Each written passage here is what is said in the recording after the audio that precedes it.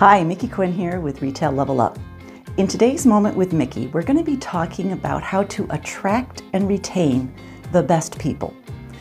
Now, we all know that in order to do that, you want to have a great culture. And how do you create a great culture? By having a really positive environment. Now, in some cases, there may be some bosses that we've had in the past, I know I have, that they kind of withhold positive reinforcement. They have the mentality that, hey, they're doing their job, I give them a paycheck.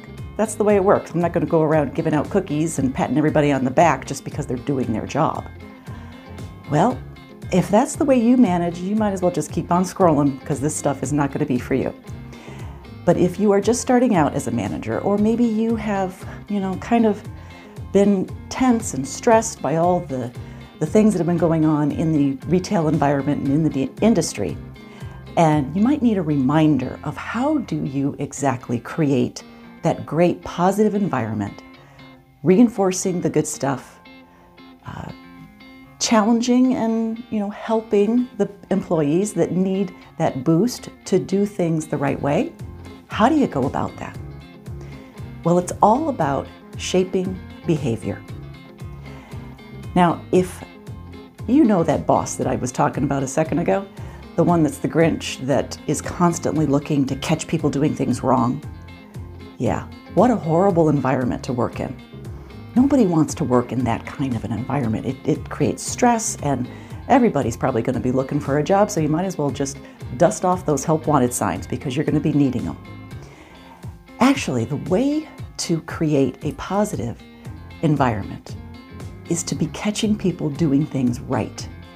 You want to shape the behavior, the good performance that you just saw, and if you want to see that again, performance that is as good as what you just saw, then you want to use positive reinforcement. And there's a really simple acronym that you can follow. It's called IS-AS. So when you see an employee doing something right, let's say it's Sarah, and you just saw her conduct a transaction with a customer where the customer had selected something to purchase, and Sarah suggested a couple of items that customer might need to go with the item that she picked. As soon as that transaction is done, you want to talk to Sarah. You want to say, hey, I noticed what you just did. And that's the first letter of the acronym.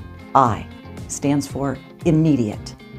You want to give that feedback as quickly as possible to the activity that just happened. I is for immediate. And then the next letter, S, you want to be specific. In this example, you would say to Sarah, hey, I saw what you did with that customer where she picked out something and then you suggested a couple of items and she bought them.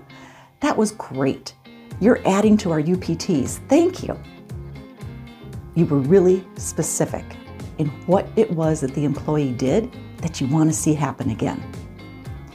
The next letter, A, is for appreciation. You want to express to the employee how appreciative you are and why that means so much. So when you said, Sarah, thank you so much for adding on those items. You're helping us reach our UPT goals. You were specific, you were immediate and appreciative. You're thanking her for helping the team. And then the final letter in the acronym, S, is sincere. You want to express your thanks and appreciation in a way that she actually believes it.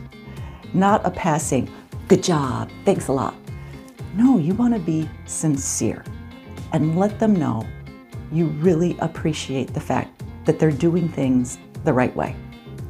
So why is positive reinforcement so important? Well, there's actually been several studies and research done on this. And if you're curious, you can look up the Lasada line.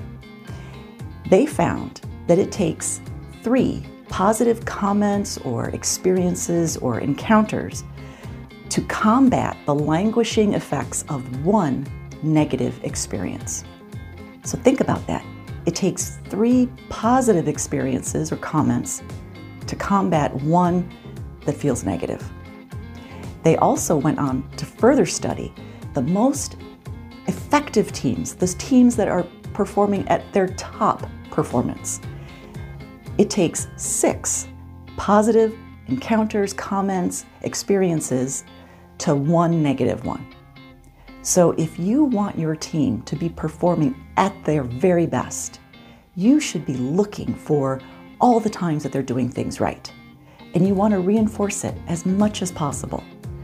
So use the IS-AS acronym to remind yourself when you want performance that is as good as what you just saw, you want to reinforce it. So you want to do it immediate, you want to be specific, you want to be appreciative, and you should be very sincere. For more tips like this, like us and follow us on Facebook, Instagram, YouTube, and be sure to look for our podcast on whatever platform you listen to your podcast on. Because all of us can use a little extra motivation, and we can certainly use some top tips.